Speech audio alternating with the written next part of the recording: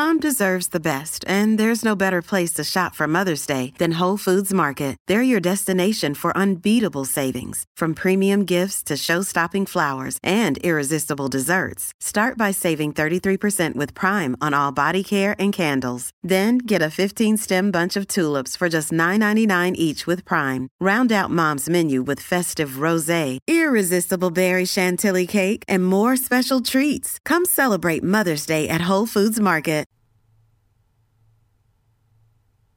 Put the good stuff in, take the bad stuff out. So because of that philosophy, I have a list that I call poisons. And these are the things that you really should cut, absolutely. But I also understand that most likely 99% of you are not going to cut them. Which is why the next point to make is, this is all up to you.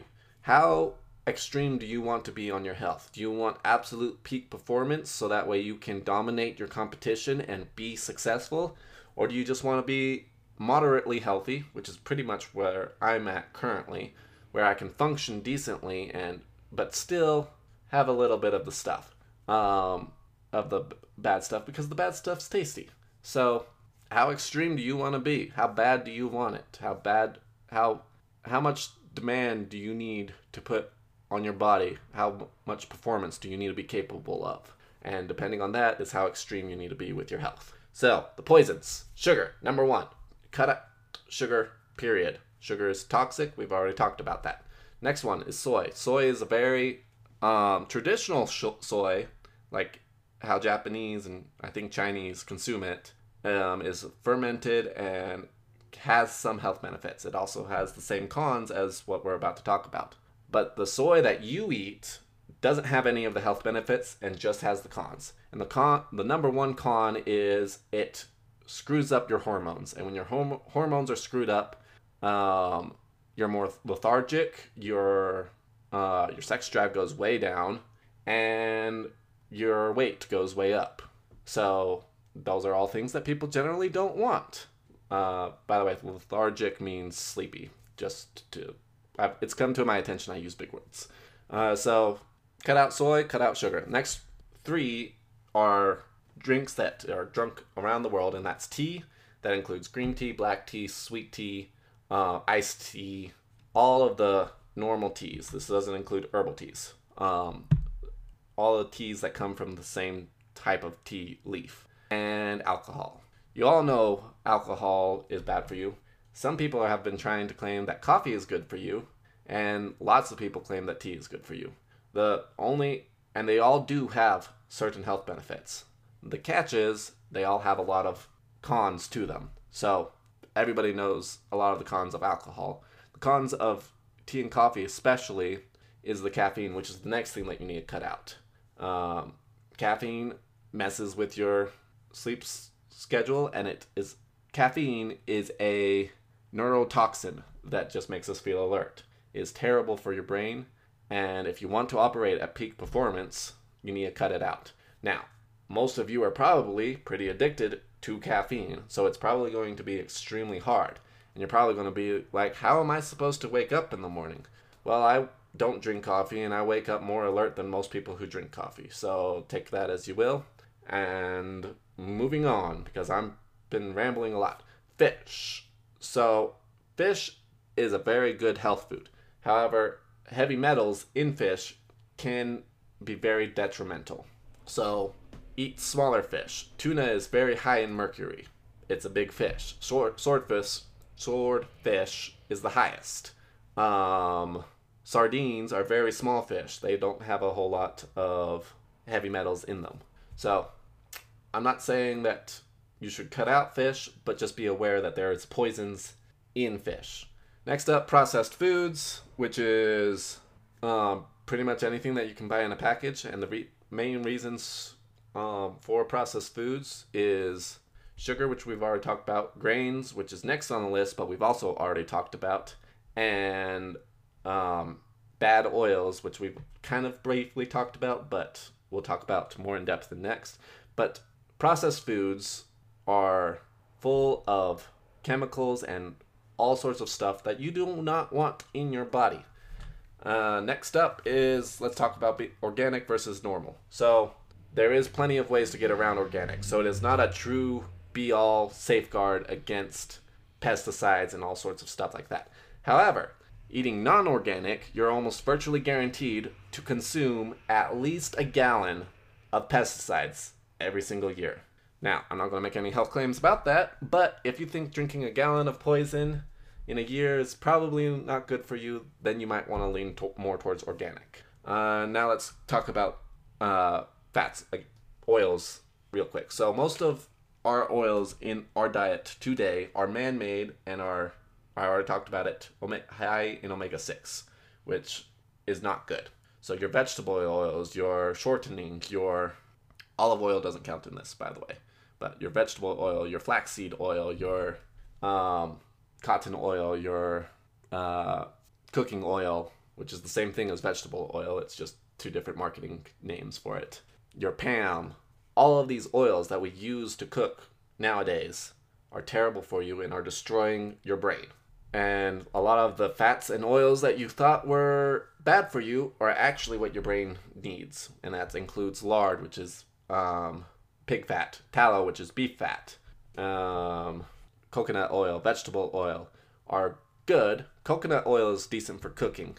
Olive oil should not be cooked. Olive oil is not a cooking oil. You put it in salads. You put it on bread. You do not cook olive oil. When you cook olive oil, you basically burn it almost automatically, and it becomes toxic. Butter is also extremely healthy for you, but the butter that you buy in grocery stores is a lot of times full of hormones and full of prescription drugs that we give to cattle and all sorts of stuff. So the butter that you eat is not necessarily the best butter out there. It would be better if it was more cow-friendly butter. I don't remember the exact titles for that butter. And honestly, I don't really care that much. The molecular structure of butter is still pretty healthy for you, even if it's full of other crap. So I just listed bad oils and I just listed good oils and fats. And commonly, especially if you're reading dated scientific health material, they'll say these are bad and these are good. Or they'll say the oils that we use now are bad and the fats that we don't use anymore. The oils that we use now are good and the fats that we used to use for all of millennia are bad. But as more science has come out over the last several decades, it's switched back to if it was not something your great-grandparents ate, then it probably shouldn't be something that you're eating. If you can't pronounce the word of the ingredients, then it's probably not something you should be eating. So those are the poisons. Just to recap real quick, I'm probably going pretty long, but just to recap real quick, cut out sugar, cut out soy, coffee, tea, alcohol, all caffeine, be moderate in your fish, especially your bigger fish, processed foods, things that you can't pronounce, grains, and oils that are plant-based oils, with the exception of olive oil and coconut oil. And I'm sure there's additional oily plants out there that could make decent oils, but for the most part, the ones that you are buying are bad. And I already started to go into it, but let's talk about the good things that you should include. Fats. We talked about fats. There's a lot of healthy fats out there that your brain and every single cell of your body needs these fats that are found in animals. There's a reason why we're omnivores and not herbivores. Our cells need these animal products to be able to properly produce. Amino acids. We'll talk more about that in a sec because that's super important. Meat, protein. Let's talk about plant versus meat absorption of proteins and fats. So let's talk about omega-3s again. There's 3 types of omega-3s. Not to go in super depth into the science because I am already going to be rambling a lot more because I'm not even close to halfway done with this episode. Not to go into super in depth, there's almost all the health benefits that have been attributed to omega-3s have been from animal studies. The plant-based omega-3s, there is no scientific evidence that it has any health benefits whatsoever. So, back to the absorption thing. Because your body absorbs the omega-3s from animals, and it doesn't absorb the omega-3s from those plant-based. So, flaxseed oil is a very omega-3 oil, but your body doesn't absorb it. So absorption is key, and your body just absorbs animal products so much more than it absorbs the proteins and fats and oils from plants. It's just how our bodies are wired. So, I already talked about man-made fats, and I think I already mentioned this, but when you have a grass-fed cow, or anything grass-fed, including wild game, they're higher in omega-3s than omega-6s. In our factory livestock operations, the omega-6s are much higher. Heart disease and cancer. Meat does not cause heart disease and cancer. Sugar does. Next thing, it does raise cholesterol, but I'm sure you've heard of good cholesterol and bad cholesterol. It raises the good cholesterol and lowers the bad cholesterol. And you need cholesterol. Cholesterol is very responsible for some of your mental health aspects. You need cholesterol because cholesterol is kind of like a vehicle. It moves amino acids, which we'll talk about more in a sec. So you need cholesterol, but meat does raise cholesterol, but it lowers the bad cholesterol and raises the good cholesterol. Cheese and milk. I've already mentioned the hormones part, so there's that debate that goes on. And cheese is better than milk because it is more of the proteins and amino acids than the sugar and the lactose. But especially if you're trying to build muscle, milk is still a pretty decent option. Fruit. Let's talk about fruit real quick. Fruit is not equal to vegetables. When they say you need 5 to 6 servings of fruit and vegetables, that's very misleading. Technically, you don't need fruit. Fruit is delicious, though. In fact, the main difference that, not scientifically, but culturally, how we differentiate vegetables versus fruit is the level of sugar in them. So, fruit is tasty. However, it also has plenty of sugar in it. It is a different type of sugar, so it is slightly better for you. But when you make it into a smoothie, you're removing all of that fiber. And when that fiber is removed, the fiber is what slows the spike of sugar into your bloodstream. So a fruit smoothie is about as unhealthy for you as a drink of pop. So in terms of sugar-wise, other chemicals are in pop, but in terms of sugar-wise, a fruit smoothie and juices are not healthy. They're not a health drink. They are a sugary drink that tastes good and makes you feel like you're being healthy, but they're not a health food. I'm going to skip starches for now, but starches aren't that bad as people make out to seem.